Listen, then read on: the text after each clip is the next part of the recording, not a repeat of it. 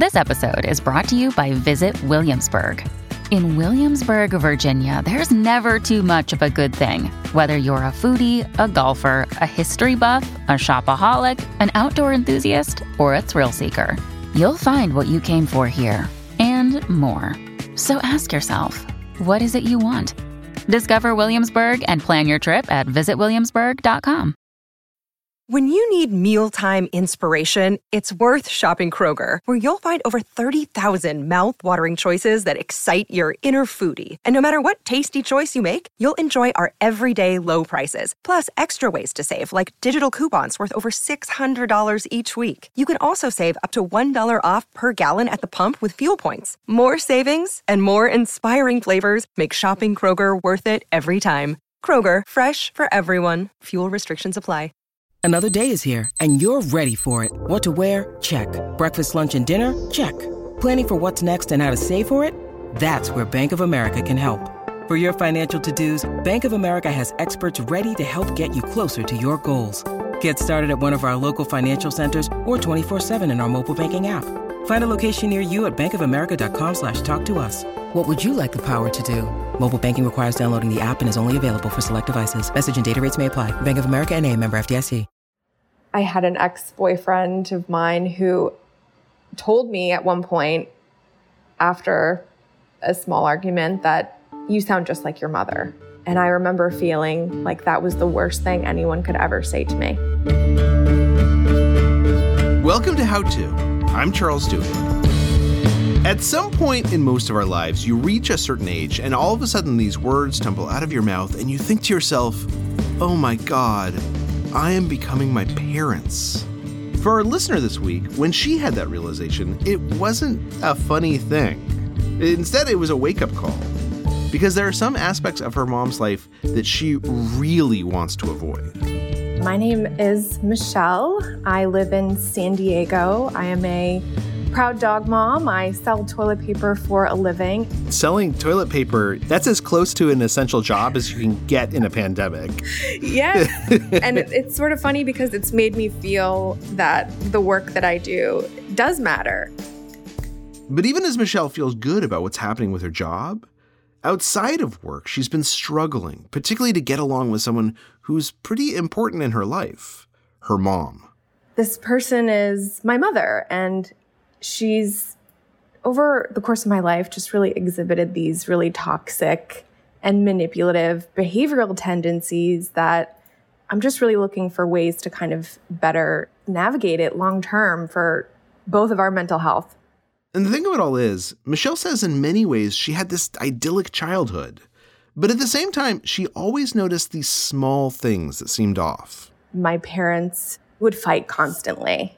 And I just always remember whenever they would get into these sort of arguments, I would hide in a room, and eventually they divorced. And that was super hard on me and my brother because my mom would really just start putting me and my brother in the middle of this situation. She would ask me to do things like make sure I get the child support check or kind of make me the messenger. As Michelle grew up, she started realizing that there are these patterns in how her mom behaved. She would take advantage of the situation and make this about her. An example of that is my brother's wedding. She just found this small instance where the mother of the bride maybe said something to her in passing and nothing horrid. And she ended up really thinking, this is it. You know, I'm not a member of this family. I'm not liked. And she kind of just stormed off and cried at my brother's wedding. And it's kind of this odd cycle, like, oh no, here we go again. It was like her mom was compelled to make herself the center of attention. And that instinct, that need to bring drama to where it isn't needed, Michelle feels that same impulse sometimes.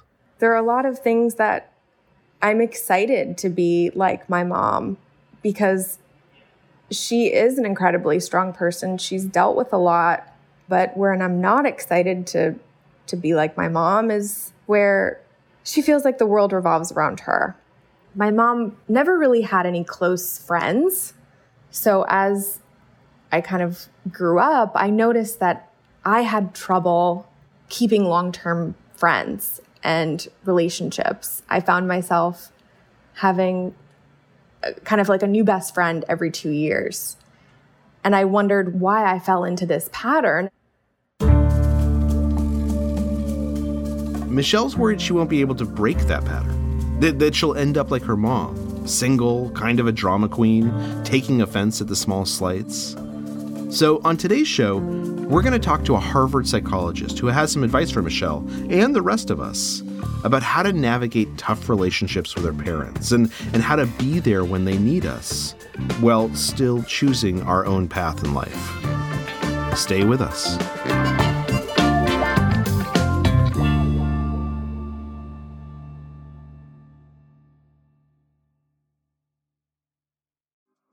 Apple Card is the perfect cashback rewards credit card.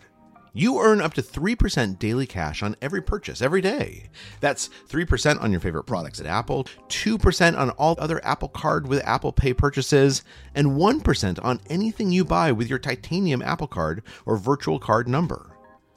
Visit apple.co/card calculator to see how much you can earn.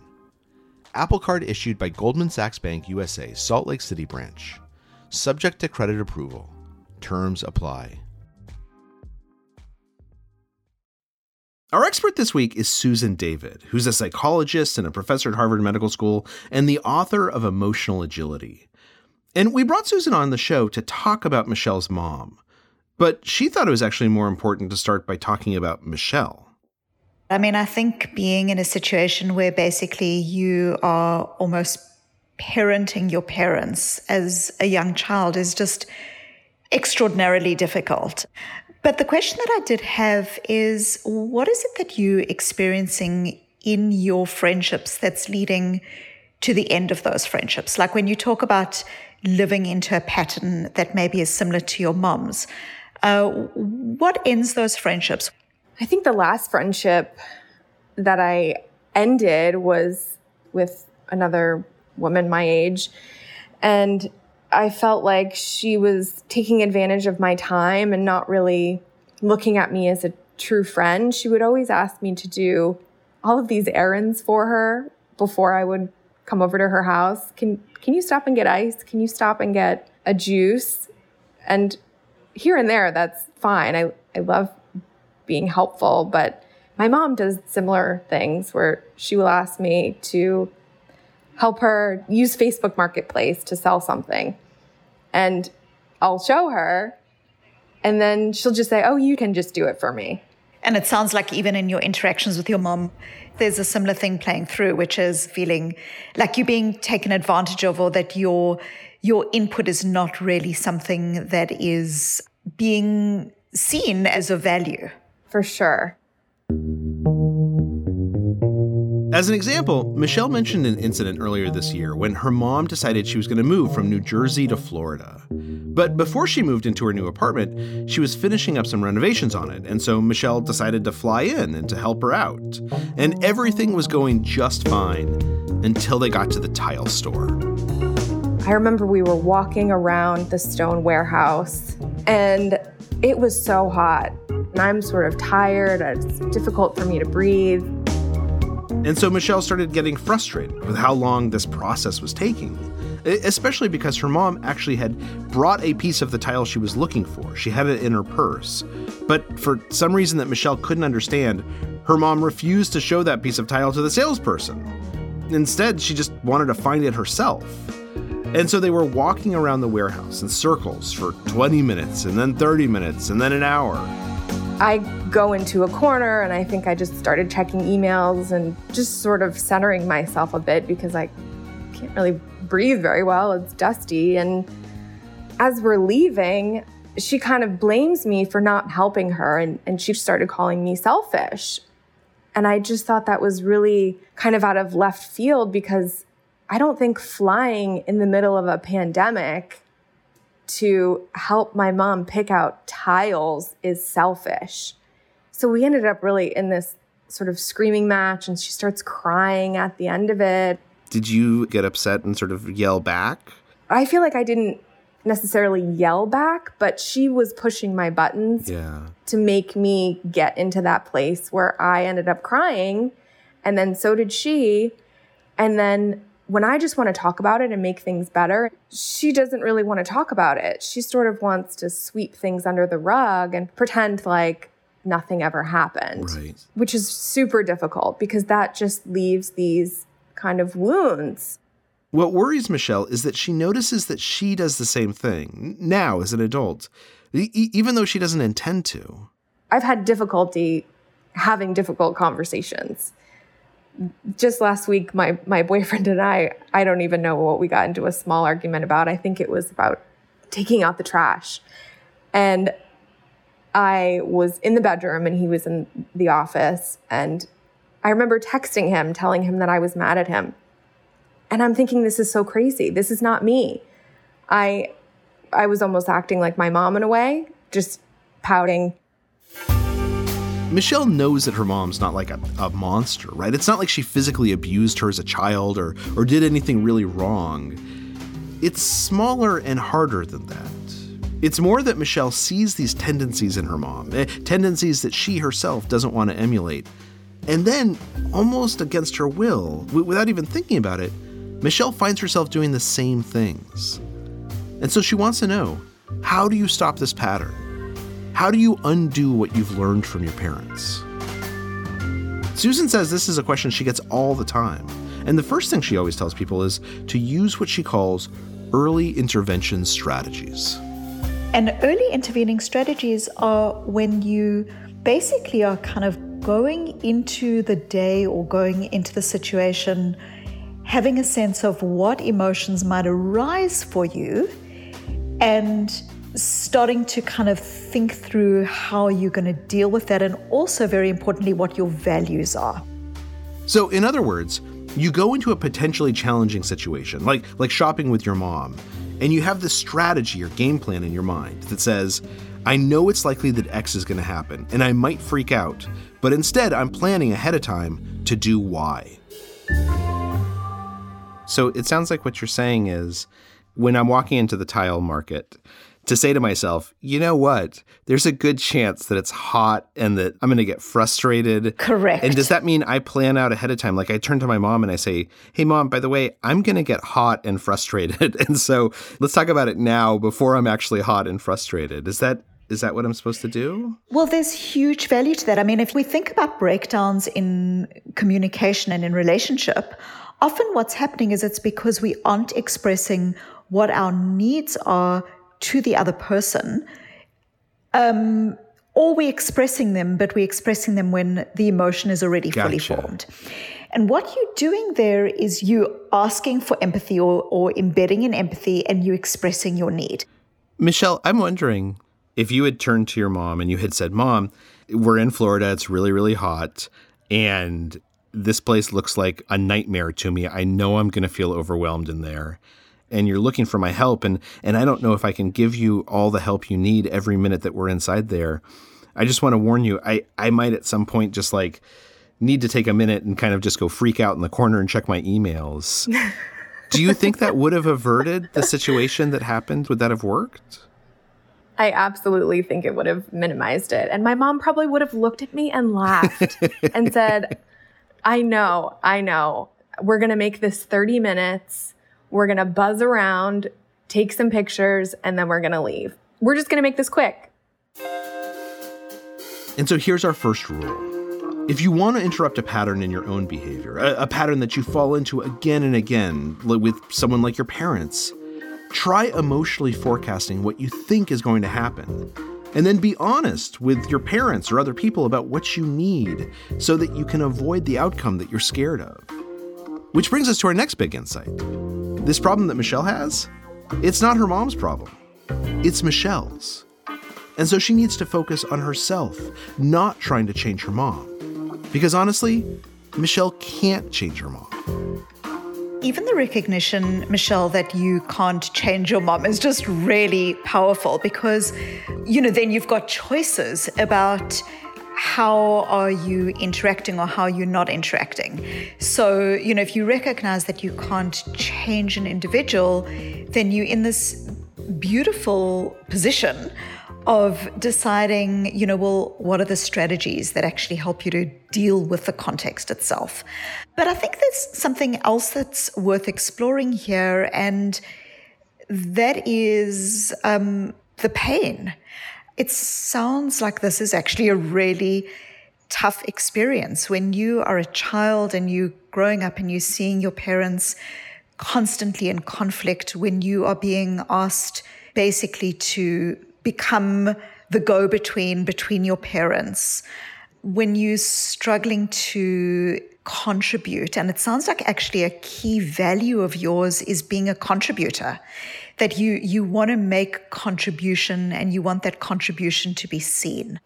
Yeah, it feels like in a form of emotional abuse where I'm constantly being pushed and pulled and demanding to showcase that I love my mother. And if you love me, you're going to fly to Florida to help me pick out countertops. And if you love me, you're going to post all of my furniture on Facebook Marketplace and sell it for me. It's very much how that feels. When we come back, Susan will tell us how to turn those feelings of emotional fragility into something stronger, into emotional agility, which makes it easier to separate from our parents even after we've moved away.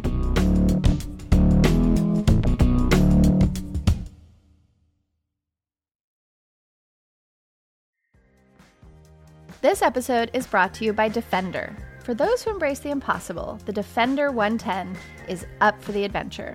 This iconic vehicle has been redefined with thoroughly modern design. The exterior is reimagined with compelling proportions and precise detailing, and the interior is built with robust materials and integrity. The Defender capability is legendary, whether you're facing off-road challenges or harsh weather conditions. Built for the modern explorer, the Defender 110 lets you go further and do more. And cargo capacity means more room for your gear. To drive the Defender is to explore with greater confidence. Powerful innovations like the intuitive driver display and award-winning infotainment system keep you connected. Innovative camera technologies deliver unobstructed views and effortless maneuvering. Ready for a wide range of adventures, the Defender family features the two-door Defender 90, the Defender 110, and the Defender 130, which seats up to 8. A vehicle made to go further, the Defender 110. Learn more at LandRoverUSA.com/Defender. This episode is brought to you by Progressive Insurance. Hey, listeners, whether you love true crime or comedies, celebrity interviews, news, or even motivational speakers, you call the shots on what's in your podcast queue, right? And guess what? Now you can call the shots on your auto insurance, too. Enter the Name Your Price tool from Progressive. The Name Your Price tool puts you in charge of your auto insurance by working just the way it sounds. You tell Progressive how much you want to pay for car insurance. Then they'll show you a variety of coverages that fit within your budget, giving you options. Now, that's something you'll want to press play on. It's easy to start a quote, and you'll be able to choose the best option for you fast. It's just one of the many ways you can save with Progressive Insurance. Quote today at Progressive.com to try the Name Your Price tool for yourself and join over 28 million drivers who trust Progressive. Progressive Casualty Insurance Company and Affiliates. Price and coverage match limited by state law. We're back with psychologist Susan David, who's trying to teach Michelle how to face difficult situations with her mom without becoming her mom. Well, you can hear from my voice that I did not grow up in the US. I was raised in a white community in apartheid South Africa. And really, it was very much a community that was committed to not seeing. And in a way, when Michelle speaks about this idea of not being seen, that's a powerful subtext and not always even a subtext of the community that I grew up in. When Susan was around 15 years old, her father passed away from cancer. And after his death, she was struggling between feeling isolated in her sadness and feeling like she should just buck up and be okay, just get over it, which is what some other people were telling her to do. And then a teacher suggested to her that she start journaling about her emotions. And that really helped her understand what she was feeling, and that her emotions, like all emotions, They couldn't be ignored. They come to the surface whether we want them to or not. When you experience the death of a parent and everyone is saying to you, you're doing so well, and they praise you for being strong, but actually inside you are crumbling, what you are being praised by, again, is a form of denial. It's denial of the reality that as human beings, we have a full range of emotions, and that every single one of those emotions is helpful to us. When a child comes home from school and says, "Mommy, no one would play with me today," and the child is experiencing pain, and the parent with really good intentions says, "Don't worry, I'll play with you," what are they communicating to the child? They're communicating a form of denial that if we just sweep away these difficult emotions, that actually we'll be okay. But actually what happens is we become more and more fragile. That's really interesting. Michelle, does that sound right to you? Because I think what Susan is saying is your mother has demonstrated this great emotional fragility where the smallest disturbance causes her to break down and to cry. And then afterwards to pretend like nothing's wrong, to sweep it under the rug, to deny it. And that you're worried that you might have learned that fragility from her and you don't want that. Does that sound right? It does. And I really like what you said about understanding that we're human and we have a range of emotions. We're not robots. That's kind of the definition of being is feeling happy, sad, depressed, but understanding that it's temporary. And I don't need to sweep it under the rug. I can learn to use it to my advantage. Often what happens is we jump into our child's sadness with really good intentions. But what are you teaching that child? You're teaching the child that, firstly, there are good and bad emotions, that the good emotions are the happiness and joy. And when you're happy and joyful, then, that's okay. But when you're sad or when you're angry, go to your room and come out when you've got a smile on your face. So the first thing we're doing is we're teaching children what are called emotional display rules. These emotional display rules, they teach our kids that some emotions are okay and other emotions are to be avoided. But that's not great, because in order to foster emotionally agile children, we need to help them understand that all emotions are complex, and experiencing and displaying all of those emotions is really important.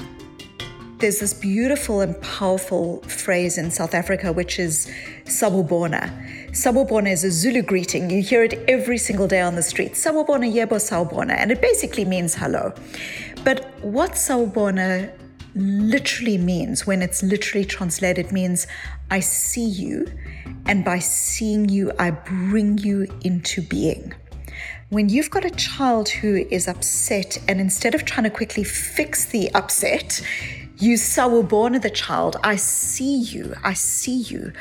What that does is it conveys to the child that you love them in all of their messiness and that you are with them in all of their messiness. I am immediately thinking of this statistic around happiness where life is 10% what happens to me and 90% how I react to it. And I'm trying to reframe that victim mentality, because that is exactly what I want to avoid. Yeah. I don't want to become a victim like my mother seems to be positioning herself. I just want to better manage my reaction and have sort of this graceful awakening in the process. As a very young child, when you're asked to basically be the go-between between your parents, your capacity to set boundaries is basically being ripped away from you. And so a really important part of the adult Michelle interacting with the adult mother is about these boundaries and practicing these boundaries. So, an example of setting a boundary is, Mama, I understand that you want me to put all of these things on Facebook for you. So you stating the boundary. I know that it can be difficult, Mom, for you to do all of this because it feels like technology is really quite overwhelming. And then you're expressing your need. So you're saying, but my need right now is that I am struggling with my deadlines at work. So I'm happy to send you this list of how to do it, but unfortunately, I'm not able to engage in actually doing it for you. Michelle, what do you think about that? This resonates. After leaving my mom in Florida, the first person I called was my brother. And the first thing that he kind of asked me was, why do you feel so attached, or why are you getting so upset? Even as I was explaining the choices around tiles and rugs, I kept using the word we. I said, we went to Home Depot and we picked out the gray and white tile pattern. We chose gold over brass. And what my brother was getting at was, this isn't my project. I don't need to be as emotionally invested in this scenario as I'm letting myself be, because at the end of the day, it's hurting me. It's part of the problem. Yes. And you get to fly home, right? Your mom's gonna live in this apartment. Exactly. This is not my house. You're never gonna see that tile again. This is not my house. I don't need to feel so obsessively attached. Like, this is my baby. This is my project. If she wants to paint the walls pink, what do I care? And so this is the last lesson. It is really easy to get worked up about our parents, about the choices they make and what they do and how they react to things, and then to freak out when we see ourselves doing the same thing.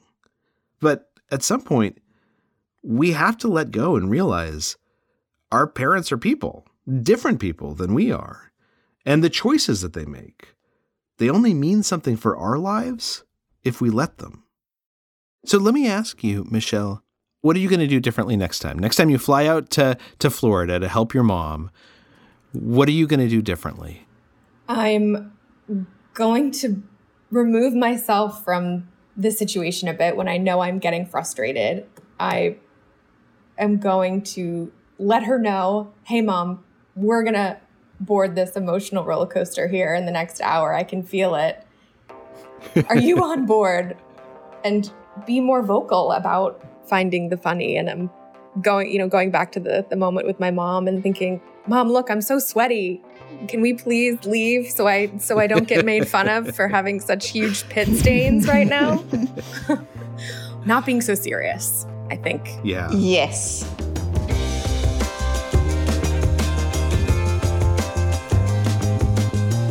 Thank you to Michelle for sharing her story with us, and to Susan David for all of her fantastic advice. You should definitely look for her book, Emotional Agility. And if you liked this episode, you'll want to check out another episode called How to Walk Away from an Impossible Parent. It features a woman whose father texted her, "Do me a favor and lose this number." So we brought in an expert to figure out if she should fight for the relationship or take his advice and just move on without him. You can find that and all of our episodes by subscribing for free to our podcast feed. Do you have a relationship that you're struggling with? If so, you should send us a note and tell us all about it at howto@slate.com. Or you can call us up and tell us on our voicemail at 646-495-4001. How To's executive producer is Derek John. Rachel Allen and Rosemary Belson produce the show, and Merritt Jacob is our engineer. Our theme music is by Hannes Brown. June Thomas is senior managing producer, and Alicia Montgomery is executive producer of Slate Podcasts. Gabriel Roth is Slate's editorial director of audio.